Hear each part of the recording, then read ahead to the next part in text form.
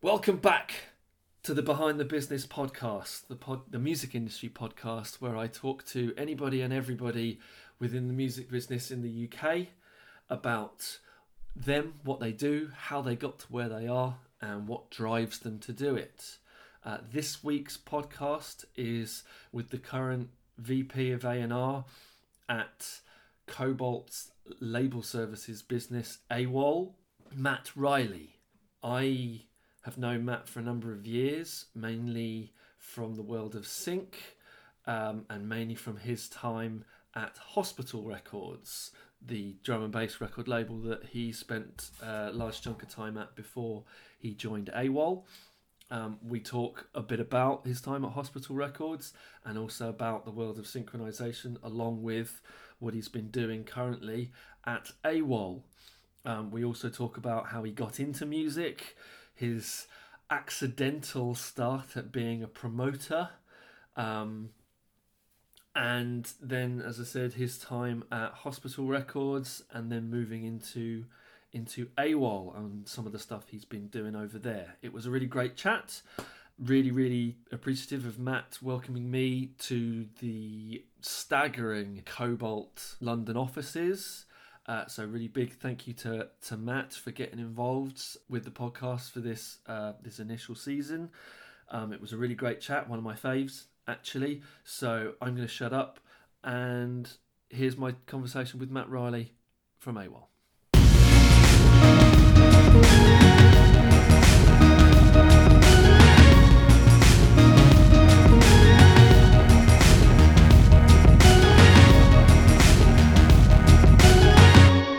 As we sit here, it's just after the bank holiday weekend. So I've just been at Reading Festival on Friday, where we had the Wombats playing, who I signed about a year ago. They were doing really well, and a new band called the Night Cafe, who were great.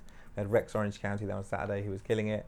And yeah, everything's great in AWOL world. It's been a crazy journey, really. From, I think Cobalt bought AWOL about 5 years ago, maybe 6 years ago, and was the kind of distribution side of Cobalt label services, and over that time it's kind of grown into this beast that is now everything on recorded music is AWOL, and Cobalt label services, we do that sort of stuff, but that doesn't exist anymore as a brand. AWOL is kind of... So you smushed it all got smushed together.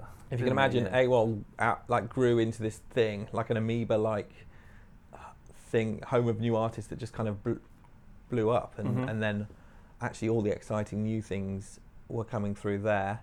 And also it helped because Cobalt has been around sort of 15, 16 years and is, or maybe even longer than that, and is primarily known for being a publisher. Yep. And then now for all of recording music to be AWOL makes it more simple for people to understand that if you're AWOL, you're records, and if you're Cobalt, you're publishing probably. So it was trying to not so much separate it, but give it an identity. Yeah, make sure it's its own thing and it has its own lane and it has its own identity and culture. Because the cultures of Cobalt across the board are all about transparency and artists owning their own copyrights and stuff like that. But the culture within AWOL is slightly different to Cobalt Publishing because of one being a record company and one being a publishing company, and the way those companies operate are very different, which maybe we'll get into. I'm sure we will. No, it was. We haven't seen one another for a wee while. It's been at least a couple of years. So I was just kind of seeing how things are going. Reading Festival, what is it? How was it? What is the festival like these days? I think the last time I went was 2004. I think Reading and Leeds, primarily known as a rock festival now, is very... Is it still? No, not so much. It's responded, I guess, to what is happening and this sort of breaking down of genres and your identity. I remember probably when we were growing up as teenagers, you couldn't like Rage Against the Machine and Britney Spears. That wouldn't be okay. But now you totally can, and it's totally okay. And the lineup probably reflected that. You'd have, Fall Out Boy, but Brockhampton, and the Wombats, but then Kendrick Lamar. It's very... I remember the year that Daphne and Celeste played on the same stage as Slipknot, and they were kind of the joke band.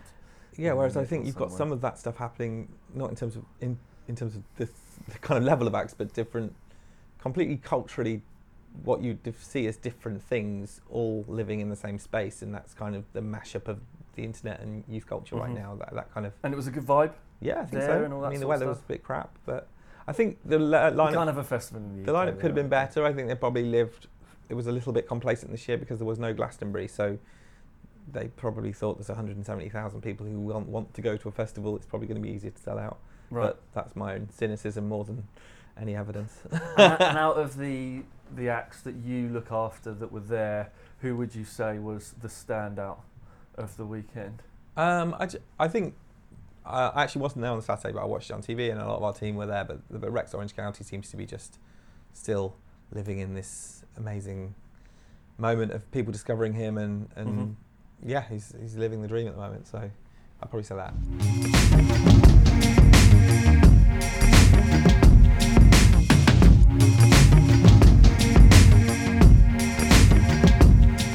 Music meant a lot to me as a kid, you know, from just growing up with my dad playing me Jimi Hendrix or Neil Young, to the most important probably musical moment of me growing up was when I used to read this magazine called Select, which was kind of like a slightly highbrow Q magazine. Right. I would probably describe it as somewhere between Q and The Face. It would probably like to think of itself. It probably wasn't that cool. Okay. But I was about 14 when I read that, and they used to give like reviews out to all the Britpop bands that I liked, like, you know, Oasis and stuff like that, because I was a kid growing up in Nottingham, and that's the sort of bands you were going to like. And one time they gave a 5-star review to this, what I presumed was a Britpop band called the Beastie Boys. I had no idea who the Beastie Boys were, but nothing had ever got a 5-star review before, so I asked my gran if she would buy me the Beastie Boys record, presuming, yeah, they're a Britpop band or something. And then they were not, and I found hip hop and that kind of, or whatever. I mean, the Beastie Boys are hip hop, but by then the album was Hello Nasty. They were doing all sorts of stuff, so that totally opened my eyes into lots of things. Yeah. Probably say that, and Fatboy Slim was actually quite important to me in terms of just getting into that music. But really, what happened was then I got turntables, and then what really intrigued me was that how Fatboy Slim had these amazing sounds and how the Beastie Boys had these amazing sounds. I actually started reading the small print on the records and realised, hang on a minute, Fatboy Slim didn't come up with that at all. It was actually a sample, and actually then starting digging into who, you know. So back then, your education, your background is predominantly dance music? No, not really. I mean, I just liked all sorts of things. I think as a kid you just get into stuff. And I guess the things, because I didn't want to be in a band and I couldn't sing or anything like that. So yeah, mixing records together intrigued me. So I got my parents helped me buy some turntables with some family friends. Right. And then so I got introduced into that stuff, and what caught my sort of imagination was, I guess, dance music. But when you're a kid, you don't really know what anything is. So you'd have a record by the Chemical Brothers or the Beastie Boys or Fatboy Slim, and you wouldn't have any sense of genre or what house music is compared to techno at that point. You would just buy records, and gradually I got into lots of different things and started digging into where the samples came from, and that introduced me to record labels. Like, what are these things that are behind everything? I still had no idea what they were or what they really did, but something happened which meant as a teenager I was like, I want to be part of this music industry thing, whatever that is. When was the transition between, I guess, being in your head being a DJ and the business side of things? When did you first learn about A&R and stuff like that? I had no idea what any of those things were. I think to start with, what I did was throughout my A-levels I didn't go to school as much as I should have done. I spent all my time on my turntables and actually got quite good at mixing records, and it was all right. And actually that later in my story was very helpful because I could earn money DJing. So when I moved to London, that was essential. But I then at 18 did a year out working for a charity which is based in Bristol, but for some reason I got sent to Swansea to work for a youth charity there, where I'd use my DJing skills to teach kids how to DJ and do that sort of thing. Mm-hmm. Whilst I was there, I got myself a residency at the Monkey Bar there, which I think is still there. And as part of it, this sort of me and a friend of mine, Jared, decided we want to have like a positive impact on what's going on in the Swansea nightlife. Realised there was a gap in the market for a drum bass night, so we started a drum bass night and started booking acts. I had no idea what we were doing, but I accidentally became a promoter. So, rewind very slightly there. you didn't think I like drum and bass more than anything else, so let's do a drum and bass night. It was this place needs this night because it doesn't have one yet. I think it had one that was on the way down, and the people that were running it were kind of, I don't know, having kids or not. It was the one that was there was called Space Bass at the time, and it was all right.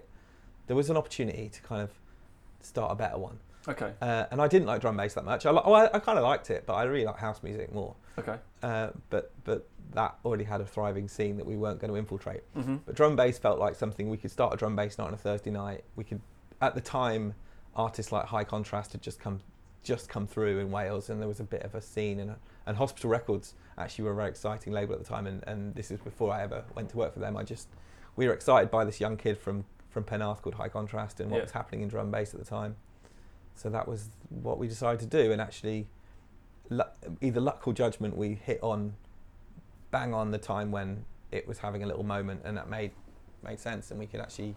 So it's very much self-starting. It was nobody else came in and said, "Hey, you should try this," or it wasn't about finding somebody else who was looking for help or anything like that. It was very much, "Hey, let's do this and see if it works." Yeah, and I think that was as part of the charity I worked for. It was a bit of a music focus to it, so the other people were doing music-y stuff. But yeah, it was pretty much let's do that. And then I did this drum bass night for a few years and made some money. And then actually Jared, who I started with, said to me, I remember saying, you're a bit too good for this town, Swansea. You need to move to London because, and that was he's from Swansea, so he could say that. And I was like, yeah, maybe you're right. Maybe I do need to go if I've got really real aspirations about getting into the music industry proper.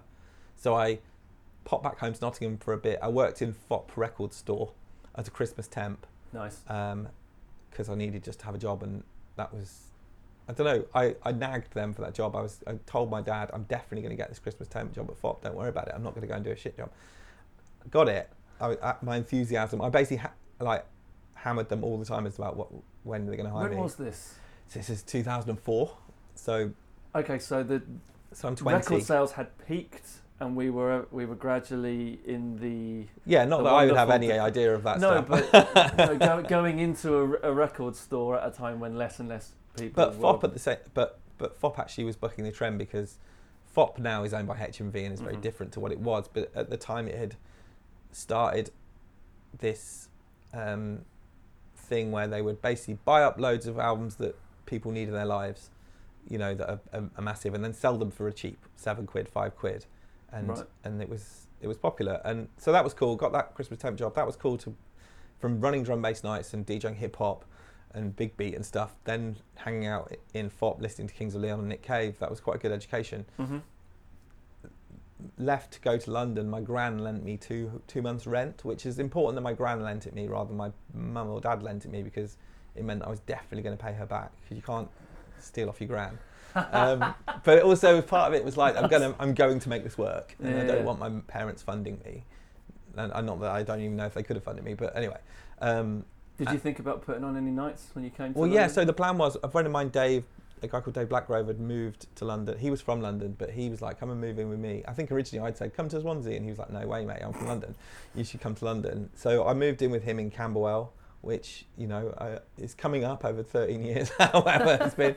But, and the smart thing I did was, when I left FOP in Nottingham, I think it's just a natural thing that happened, that I've done always, but I made sure that they knew I was moving to London, and that the manager of the FOP store told the manager of the London store that I was coming to London and I was pretty good. And that seems like a really obvious thing to do, but I don't know why I did it, but I was like, can you just phone up them and tell them I'm moving to London, I'm really good. Mm-hmm. And he knew the manager, they trained together or something, it was just one of those lucky breaks so they had. So when I moved to London, there wasn't a job for me at FOP, it was a bit hairy. 6 weeks of nothing, trying to get a job, nothing was happening. I was just about to have to move back to Nottingham, failed, and try again, and then I finally got given 13 and a half hours a week at FOP, which paid my rent, and then I could DJ probably most weekends and earn £100 or £2, not pay any tax, and yeah, buy just about. And then, having had those two things happening, I then used the rest of my time to try and get a job in the music industry, and I realised, I could either go to university, and I thought about going to Westminster Uni, or even if I do go to Westminster Uni and do some business music course, I'll probably have to just do work experience at a record label at the end of it. So why don't I just skip the uni bit and do work experience at a record label?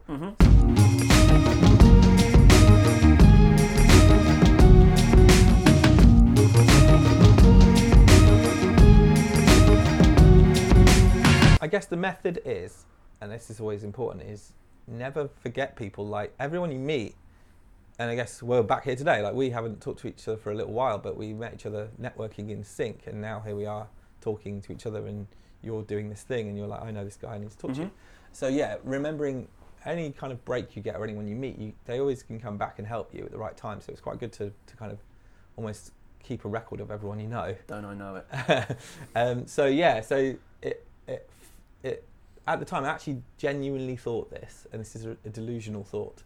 I really like house music a lot more than drum and bass, but I thought if I go to try and get a job at a house music label that'd be full of really hot girls, and there's no way I'll get promoted. I actually thought this, so I didn't bother trying to get a job at like Defected or something. I just thought I'll go straight to Hospital Records. That'll be, it's drum and bass. I know a bit about it. It'll be there's no girls there. but later it turned out there's no girls in house music either. Really, it's quite a sexist industry in general, dance music. But it's getting better, I think. But anyway, that's what I thought, and I knew nothing. I didn't know much. And I remember I started at Hospital. I was doing work experience there, and I wasn't completely useless, which was good. However, and this is probably really important in my career, I was exceptionally enthusiastic and wouldn't shut up. So I remember Chris, who runs the label with Tony, after a while, I'd been there not that long, but maybe 6 weeks or whatever, took me to one side and actually just said, we really like you doing some good things, but you are really annoying. Can you just like shut up? Stop asking questions all the time. So and that was just politely. No. I mean, yeah, in his own way. But wow. it was very helpful, because I think you can be enthusiastic and that can get you somewhere. But if you haven't, you need to. Sometimes, especially I think young people can misunderstand the culture of the workplace, and for them, they could have just sacked me because I'm annoying, or they could have said something constructive to me, which is just like, just keep your head down, listen up. You don't know everything. And I think. Well, on the flip side of that, when as an intern, when somebody, when the owner of a company, a small company but a company nonetheless, turns around to you and says, "You're great, but you need to sort a few things out," it's quite easy to completely knock your confidence or everything like that. So how did you not bounce back? But I think did I was you probably just take that on board and go, "Oh, I okay, think I was cool," probably or just was it trying really hard, right, and trying really hard to be involved in everything that I didn't need to be. And actually, it was probably more the other way around of actually, you're doing great. You don't need to try very hard. You don't need to jump in on every conversation that happens in the office. right, Just okay. chill your boots. It's all good.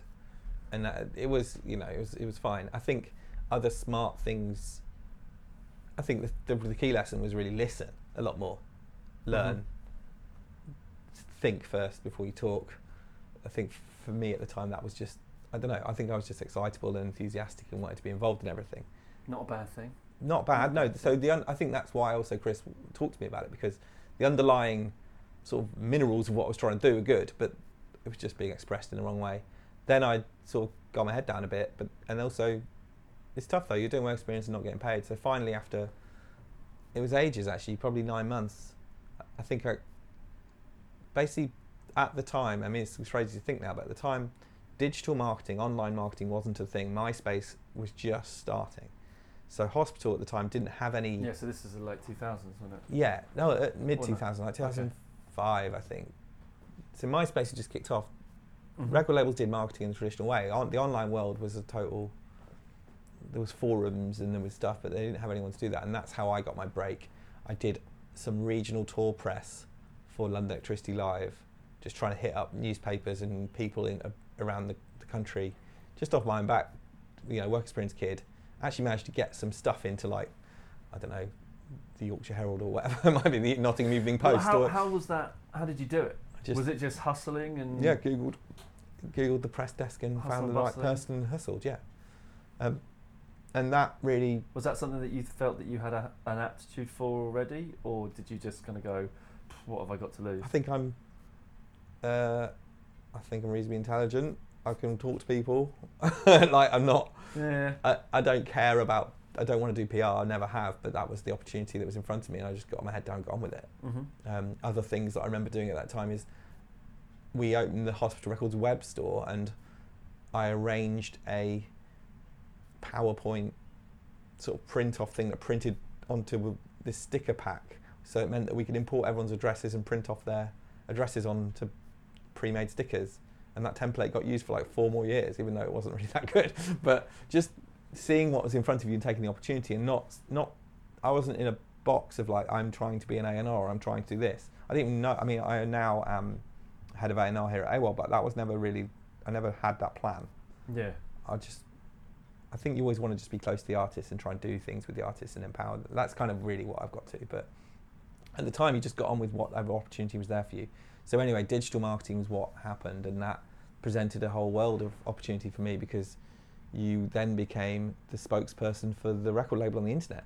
Mm-hmm. And I luckily had, I don't know, I think I'm the oldest of 5 boys, so I've got 4 little brothers, but one of the good things about that was it meant I was very hard to be trolled, because I'm used to being like wound up by them the whole of my life. So being able to deal with the internet and anything that happened with Hospital Records online, I was there at the start and was probably the voice of our label on the Dogs on Acid forum, through to MySpace, through to Facebook.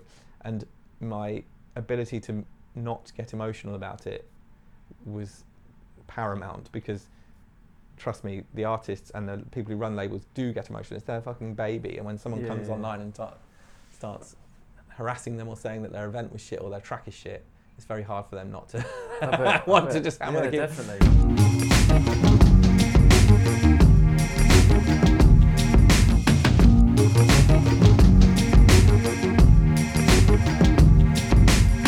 For the uninitiated, who is Hospital Records? So you're probably best off going on the Hospital site for the absolute official version, but my bastardized version of that is that Hospital Records is a drum and bass label that started in the mid-90s by Tony Coleman and Chris Goss. Mm-hmm. Didn't really get going properly. I mean, they had some good things happen. London Electricity's early days, things were good. They were quite eclectic and did some interesting things. When it really started to ramp up was when High Contrast joined that label, 2001, I think.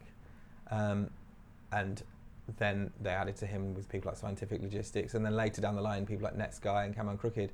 And they were the first drum bass label really to pay people royalties and stuff, because drum bass had always been quite gangster, I suppose.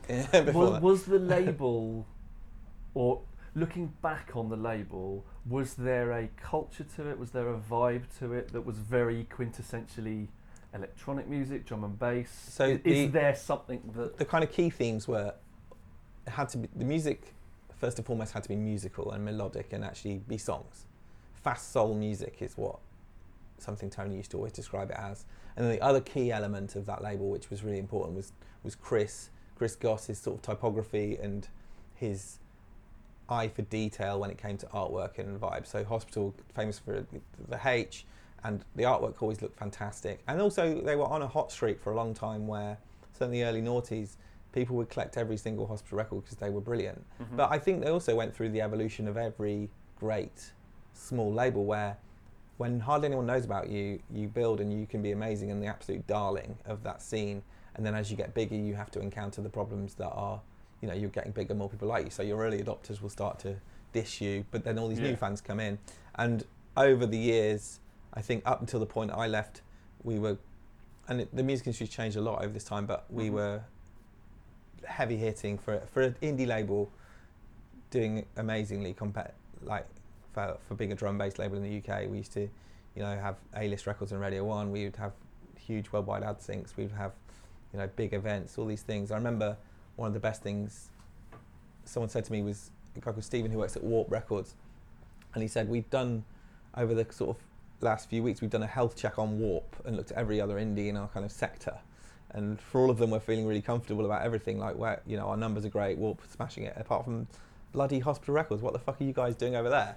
And how have you got so many likes on all these things when you're a drum bass label? And I can assure you it's because we built a real culture and following through that time. And since then, Hospital's probably dropped a bit more underground in terms of the music, in terms of shied away now a little bit more from the sort of top ends of Radio 1 and that sort of thing, but they've evolved their hospitality brand into a massive global events thing. And the other thing that was so important about working there and actually put me in really good stead was they understood that for an indie label to survive, you need to completely diversify your business, and so over time they expanded way beyond being a record label to being a record label, a web shop, a merch business, a live business, a publishing company, a sync company, an agency, all these things. So they built up all those aspects. Pioneers and all that, do you reckon? I'd say so, yeah. I mean, they were pretty early to do all that stuff, and they're one of the people now that are doing all those things alone, to their detriment sometimes. They could do working with more people sometimes, but it's working for them, so it's hard to criticise it.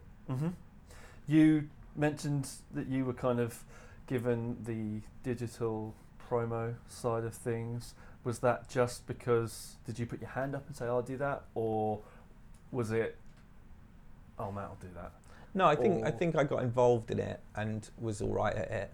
I'm not an expert at detail, so like artwork and all that stuff, I wouldn't be very good at that sort of stuff. But when it comes to writing copy on the fly, responding fast to what's going on, seeing opportunities, I was very good at that. I was also very lucky to work with one of the guys at Hospital Records who was a director up until recently. He left actually a few years ago, but was a guy called Tom Kelsey, and he handled all the kind of traditional media. Right. And he was a kind of Malcolm Tucker style style sort of character in some ways. Right. But really good. He was great at teaching me a lot. He'd been to kind of London College of Communication, so the degree I missed out on, I could kind of piggyback on his. Was that would you say that was the same sort of thing when you started doing the sync stuff? Because again, that wasn't necessarily something that was always or inherently part of the company. No, not at all. Actually, sync was a much more self-made thing. Yeah. I can move on to that if you want now. Yeah. I mean, was that something? You mentioned that you had that the artists and the label had some big successes in sync. Was that reactive? Was that proactive? Did somebody reach out to you and then you No, that was proactive. Okay. No, it was proactive, and yeah, without wanting to sound like a total bell end, that was we had no syncs, and then I started doing sync, and then we got some syncs. Bell ender one. But they'd had a couple in the past, but what happened was I've been doing my digital marketing, that's been going really well, and we had a Hospital podcast that was going great. Sync was a fantastic opportunity for me because one of the good things about being an independent label is it's a little family and you get so much done. It's so great, and it's us against the world.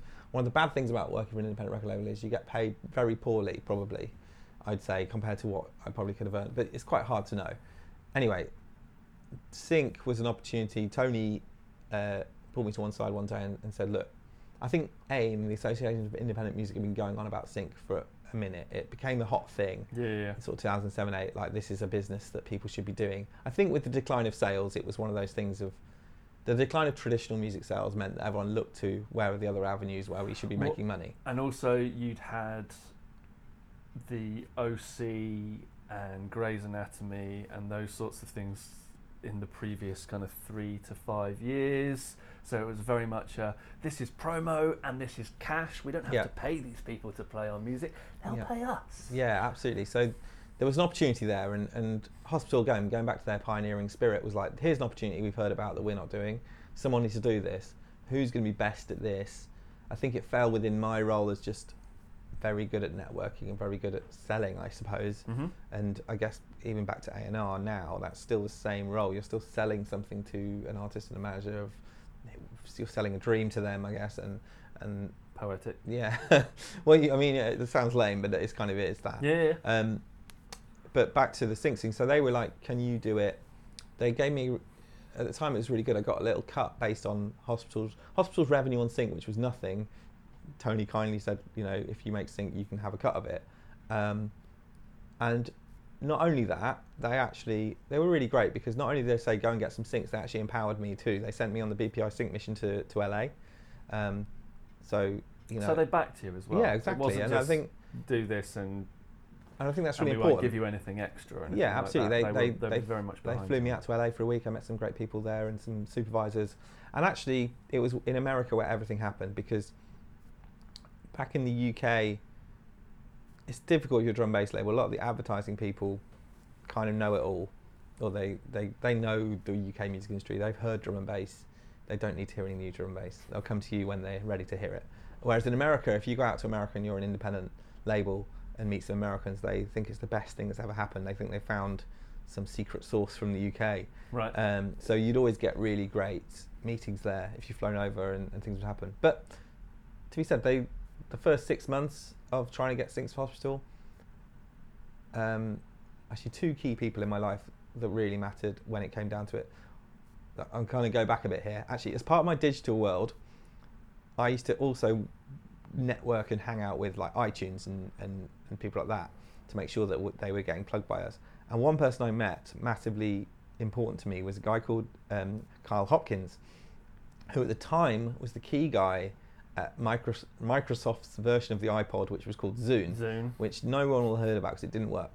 But anyway, just as I got this job doing sync at Hospital, Kyle Hopkins had become my friend, and rings me up and goes, "Hey Matt, I've been offered this job as like head of like music supervision at Xbox. I'm thinking of leaving my baby Zune and going to Xbox." And I'm like, "Kyle, that's a great idea. You should definitely do that."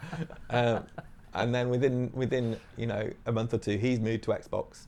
I'm now doing sync, and we started doing stuff together. So you've seen that countless Microsoft games where Hospital have been on. I think more recently they even did their own radio station on the Forza game, but that all started back with Kyle. Mm-hmm. And in the Zune days, again, kind of back to the narrative of meet someone in one job, do something with them later in a different job, and that was that. The other key person was a woman called Sibel Pittis at EA Sports. Now, I'd emailed her for 6 months, we got nowhere, never got anything. I went to LA for the first time. I met her in person, and we did $50,000 to $100,000 of syncs in the next 6 months. Just games, loads of games. Did she tell you why you weren't getting anywhere on email? Because she's probably got a zillion emails like I have now, Right. and it's all about FaceTime and meeting people. Like, if you can meet people properly, that's how you get somewhere. Like, Definitely. And it again goes back to the selling thing of like, or trying to convey an idea or get someone excited about something on email or on the phone is very difficult. If you can do it in person, that's always better. Mm-hmm. So yeah, it was 6 months of work to get a meeting. I took a meeting, and then there you go. And I met lots of different people in LA, got some syncs going on. I pretty much used to double my wages in bonuses based on the syncs that we were doing for Hospital. And also, the money that you were getting in was vindicating the investment that the label was putting into the department, sending you to LA. Absolutely. And all that sort of stuff. I remember rather smugly recouping Cameron Crooked's album before it came out. Nice. Nice. On sync, which was cool. And then the other thing, one of the best ones ever was, I went to, again, the label backing me, sent me to South by Southwest to try and get some syncs on my own, which is quite, if you work for a little drum and bass label and you don't know anyone, you hang out in Austin for a week on your own, it's quite that kind of, it's a measure of you. But yes. I knew a couple of people who were sync people, hung out with them, and I met this guy called Gabe McDonough, who was at the time VP of Leo Burnett, which is a big advertising company in America, but he was in Chicago. We met, I think we went with our friend Josh Marcy to see Seth Troxler at some, I don't even know where the hell it was in Austin somewhere. Anyway, became friends, and then, yeah, introduced him to this guy, Netsky. I was like, you should check this out. And then within a few months, we'd done a $100,000 Samsung ad. And the rest is history. The trip paid for, everyone happy, all good. Lovely stuff.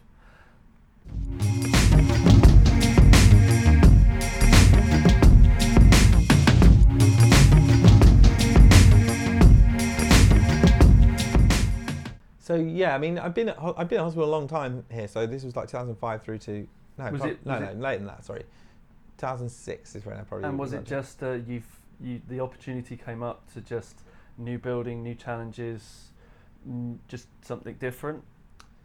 Yeah. So I think, interestingly, as part of my time at hospital, we'd actually come to see Cobalt about Cobalt sub-pubbing us or doing a deal with us. So I was aware of who Cobalt were. Mm-hmm. We thought they were exciting in terms of what they were doing. I hospital begun for me personally just to kind of done all you're going to do there apart from take over the label, which wasn't going to happen. It shouldn't have happened. And it just so happened right at the time when I was just starting to get a bit like, what, I don't know, I think I was trying to become a director and trying to do more stuff there, and they were having conversations about starting whether the hospital would just be drum and bass or not, and I was keen for it not to be. I got approached by Pete Dodge here at AWOL, who was saying, you know, there's this opportunity to come and work. A friend of mine called David Emery, who'd come to work here already, who'd been at Beggars, so it was interesting to see someone from Beggars move to Cobalt. Mm-hmm. And this was at not necessarily the beginning of This is AWOL, 2013. Just after Cobalt bought AWOL? Cobalt bought AWOL, and now they were looking for some key staff members. Yeah. So they hired a guy called Vincent to kind of run it, and then they headhunted me and a girl called Helen Barras, who was at Warp. And we were meant to be, again, marketing. I was meant to be doing digital marketing.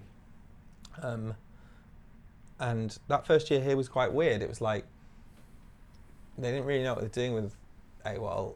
I was kind of like, there's all these new acts here, but we haven't got them on any kind of deal. AWOL, just so you know, the deal is 15% rate that we take, and it was a 30-day rolling term. So and just before I got here, we'd seen acts like Royal Blood and Disclosure be on AWOL and then go and get signed, and it was like, okay, so we've got all these cool things coming through here, but why are we not trying to hold on to them? Mm-hmm.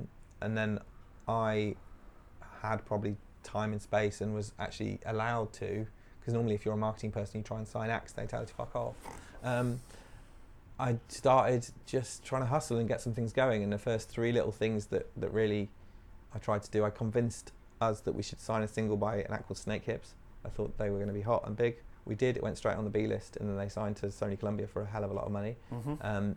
And then 2 others I brought in, this act called Oh Wonder, who started off putting a track out a month, and I was just like, this is great, we should be signing this. We didn't manage to get the deal done properly. And then the other thing that was starting off at that point was a little kid called Tom Mish. Mm-hmm. So I started on his career doing little deals and growing, and Tom then has certainly become the most important artist in my career so far, and just of that journey through to where we are now. So what is AWOL now? It's not label services. No, it's also not an indie label. It's kind of an amalgamation of Frankenstein of the two. Yeah, I guess so. I guess it was a distribution company. I guess what we'd hope it to be now, and what it can, or what it's still evolving, is it's ideally the modern record company. Mm-hmm. The artists own all of their own rights. We have a sort of level tiered system of services depending on who the artist is. From the artists at the top are getting pretty much everything you would hope for from a record label, and at the bottom they're getting great distribution and pitching and great analytics and data and royalties, but also the deal's super short, so if they're not happy, they're not locked into anything. So mm-hmm. It kind of the artists tend to have more of a relationship with us than a sort of then signed or not signed. Right. As we do more and we're bringing in more marketing people and spending more money, we need to obviously have a longer term relationship with them, in terms of we will sign them for an album and maybe an option on another album if they're kind of a new thing. But are you seeing more of that happening now? Those bands you mentioned, Royal Blood, etc., coming in, putting an album out and then going and signing ridiculous deals with other people? Well, no. What's happening is actually, like I said, what we've seen with Tom Mish or Bruno Major or Rex Orange County or Kuko is another one, is those acts coming in, doing good, doing well, and then not signing. Like, some of them do, obviously, but more and more we're seeing these artists maintain their copyrights and stay on the platform, have more and more services from us, and get bigger and bigger and bigger, and be empowered. And I feel like we're genuinely changing the industry that way. Everyone's deals are going to end up coming more near to how we're working. Yeah. I don't think this whole thing has played out just yet in terms of what it's going to look like in the future, but at the moment it's exciting. You know, yeah, definitely. It's ethically a very good place to work. We generally do have probably the most artist-friendly deals around. And they are evolving. They are changing with the industry. You're always trying to be ahead of the curve. Yeah, well, you're trying to create the curve. You're in a marketplace, so you have to respond to it. Yeah. And we have to as we've now built from, we now have all these artists coming through who are doing really, really well. So actually we're going the other way around, where we're being more selective of what we would bring into AWOL. AWOL's become quite a hot thing, especially in the UK, of like everyone wants an AWOL deal. So that's a different challenge. We need to make sure I remember the message that you sent me a while back about the amount of requests you get to be on AWOL and how many of them are accepted. Yeah, so we reject most of them not because we are nasty people. It's more just we want it to be. If you said yes to everybody, you wouldn't be able to give everybody the kind of service that they're looking for. Well, it's the scale and service paradox of the greatest artists in the world need loads of service. They're not scalable because they're a select bunch. I think that's we have to operate. We operate a bit of a pyramid, I suppose. Like on the lowest level, there are more artists, but they're getting less, and that kind of goes up to. But it also top. doesn't mean that if an artist gets rejected first time, it doesn't mean that they can't resubmit. They can't go away and tweak what needs tweaking, or evolve or develop somewhere else, and then come back. So it's not like slam the door and. Yeah, and I guess it's a different thing as well. We're not trying to. We go with an artist on their journey, but it's their journey, as opposed to, I think record labels have gone from making records for people through to these marketing beasts. I think there's a few artists, I won't name them, but there's a few artists around today where they are basically massive products of the machine, the marketing machine, and you could probably flip them out for a different person and give them the same songs and the same marketing, and you'd have the same success. We don't do that. We can't do that. We're more about finding these independent, and by that I mean independently minded artists who have a trajectory in a career that they want to go on, where they don't want to necessarily be told what to do and told how to do it. They just want great partners to kind of take them on that journey.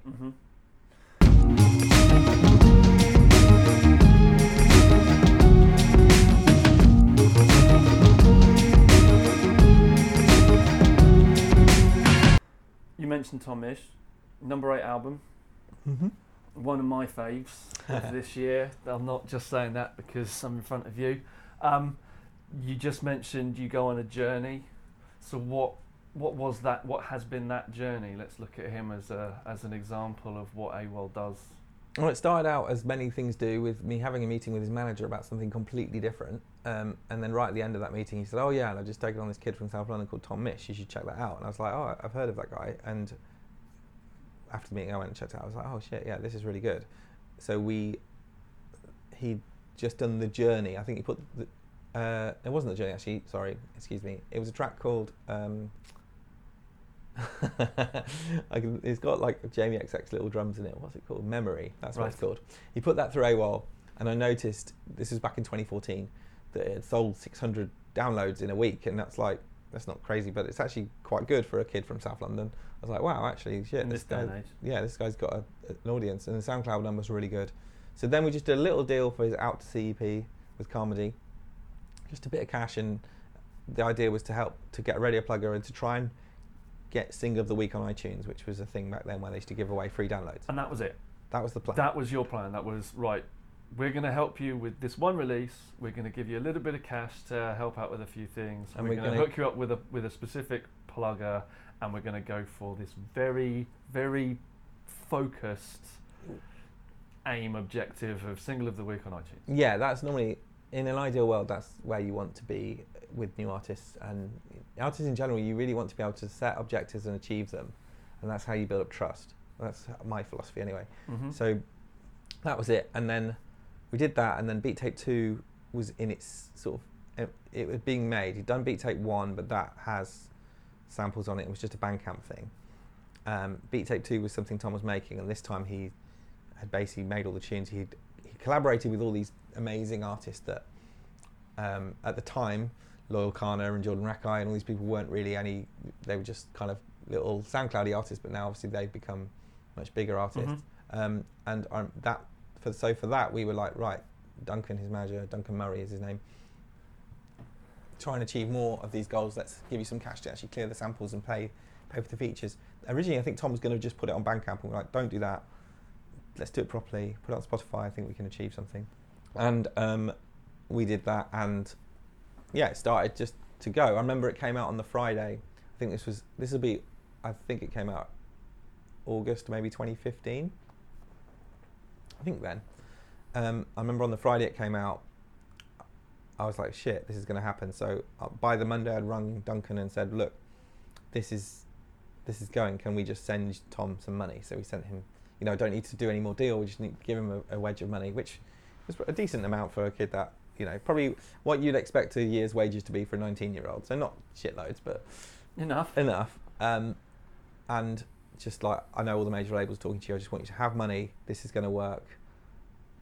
Cool. And that was what we did. So Beat Tape 2 came out, and that started streaming, and gradually I just had to kind of keep up with what was happening with that. Offer more. We had to bring in more marketing. Offer, just basically put everything around Tom that he needed, and we just about managed to keep the wolf from the door in terms of being able to keep that project growing and being one step ahead of all the major record labels. I worked with an incredible woman called Alison Donald here, who used to be co-president of Columbia Records. Now she's here at AWOL as head of creative across publishing and records. But she, at the time, didn't know me, I didn't know her. She was at Columbia Records trying to sign Tom Misch the whole time. And every time they were trying to offer something, we'd already done it a couple of months ago through AWOL. So we just kind of kept ahead of it. Until it came through to signing the album Geography, which was which would have been, it actually was ages ago, 2016, summer 2016. Right. Tom took ages to make that record, but yeah, that's when we did the deal for that and properly signed him for that album cycle. Mm-hmm. But it was a long journey, a long education of why owning your own rights is important, And you've built up a relationship. Yeah, absolutely. And it's not a relationship of, we've just signed you to an album deal with loads and loads of options and you can't leave until we say you can leave. It's a relationship. It's reciprocal. There's trust involved. You can look back and say, you've already done this for me and all that sort of stuff. It's no big secret, but in classic AWOL style, we don't actually have an option on his next record, so we need to re-sign him if we want to keep hold of him, and hopefully we will do that. If when this podcast comes out we haven't re-signed him, then you can find out what happened. But part two. No, but who knows? And to be honest, it's not. Whilst that's frustrating in terms of you'd love it just to be safe and done, it's actually a very healthy place that we as a company need to be delivering for the artists and be offering everything that they need. Otherwise, they could go somewhere else. Mm-hmm. And it's empowering for the artist. At the end of the day, it's Tom's career, and I think I'm confident we'll re-sign, but who knows?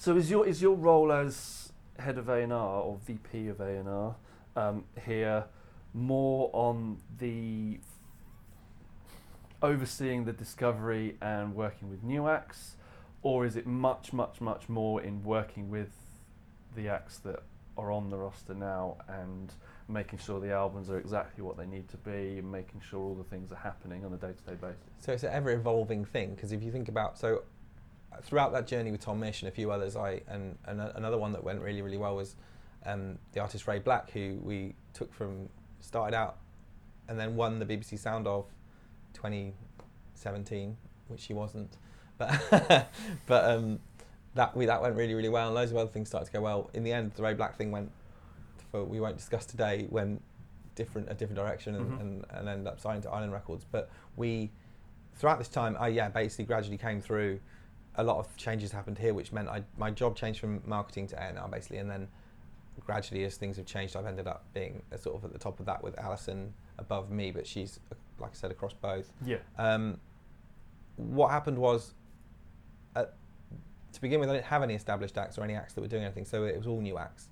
So my new acts were Tom Misch and Bruno Major, and then when Alison joined, she really helped bring Rex Orange County here as well. And then the only established act I've ever signed, well, two now, but was actually the Wombats.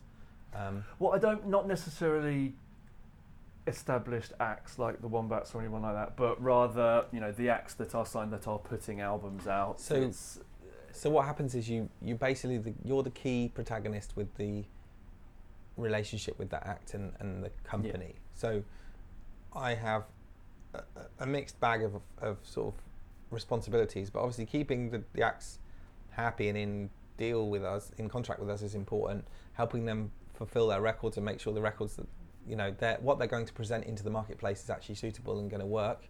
And that doesn't mean going in and playing keys for Tom Misch. In fact, with him, the A&R from a purely record making sense is actually quite light. He doesn't want that. He doesn't want people to mess with that, which is one of the reasons why he signed to us and not a major record label. There's that side of things. And then also you've got a very internal role of making sure you're championing those acts internally and making sure everyone across the board is delivering, from marketing to, you know, pitching into Spotify and Apple and those things. And even the royalty team are excited about this and they're doing their job properly and all those things. And none of those people work for me, but you as the A&R department have to be the excitable voice for that artist within the company and get people excited about it and sort of,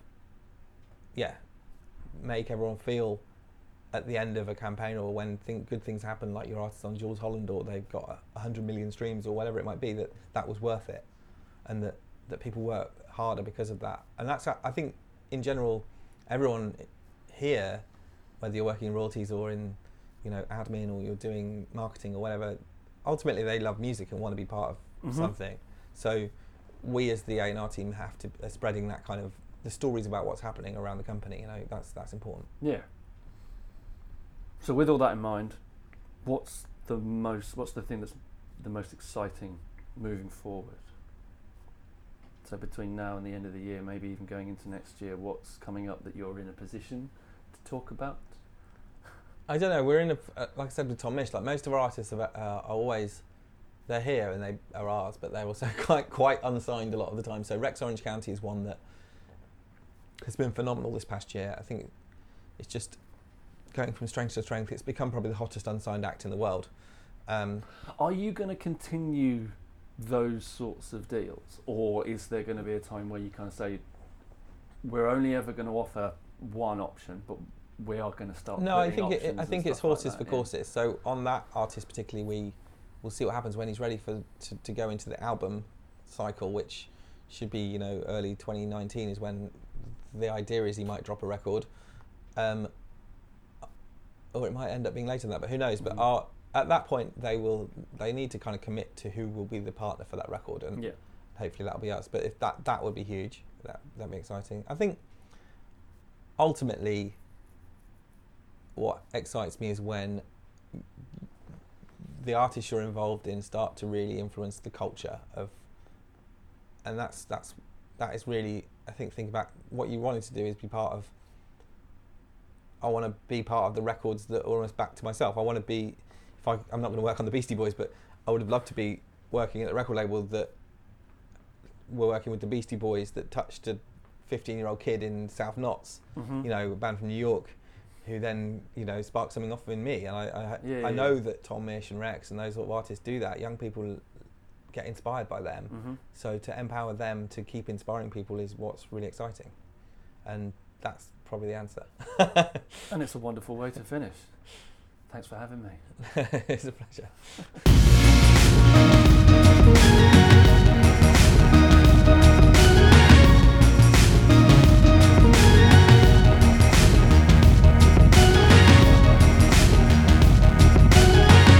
Massive thank you there to Matt for getting involved. It was a really great chat, really interesting to find out just how he got to where he is today. He's kicking the music industry's arse at the moment, and AWOL is a really interesting company to keep an eye on. I think that they're going to be genuine market leaders for a while in that space, if not beyond. Do go to AWOL. Do go to AWOL's website if AWOL is interesting to you from a artistic perspective. If you're interested in following Matt at all on any social media, he's on Twitter at RatMiley. So do check him out on there. If you're interested in getting in touch with him directly, please do that via myself at the podcast by emailing behindthebusinesspod@gmail.com.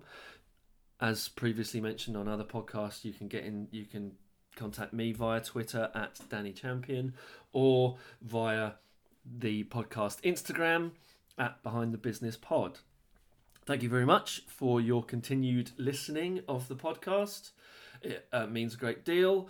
I'm really looking forward to 2019. I think there's going to be, or I'm hoping that there's going to be a lot of interesting stuff. As I've mentioned in previous pods, there's a website coming, there's a Facebook page coming, and most excitingly, I guess, is that there is a YouTube channel coming as well. So watch this space for this, for all the so keep an eye out for what I'm doing here, and in the meantime I will speak to you again next week.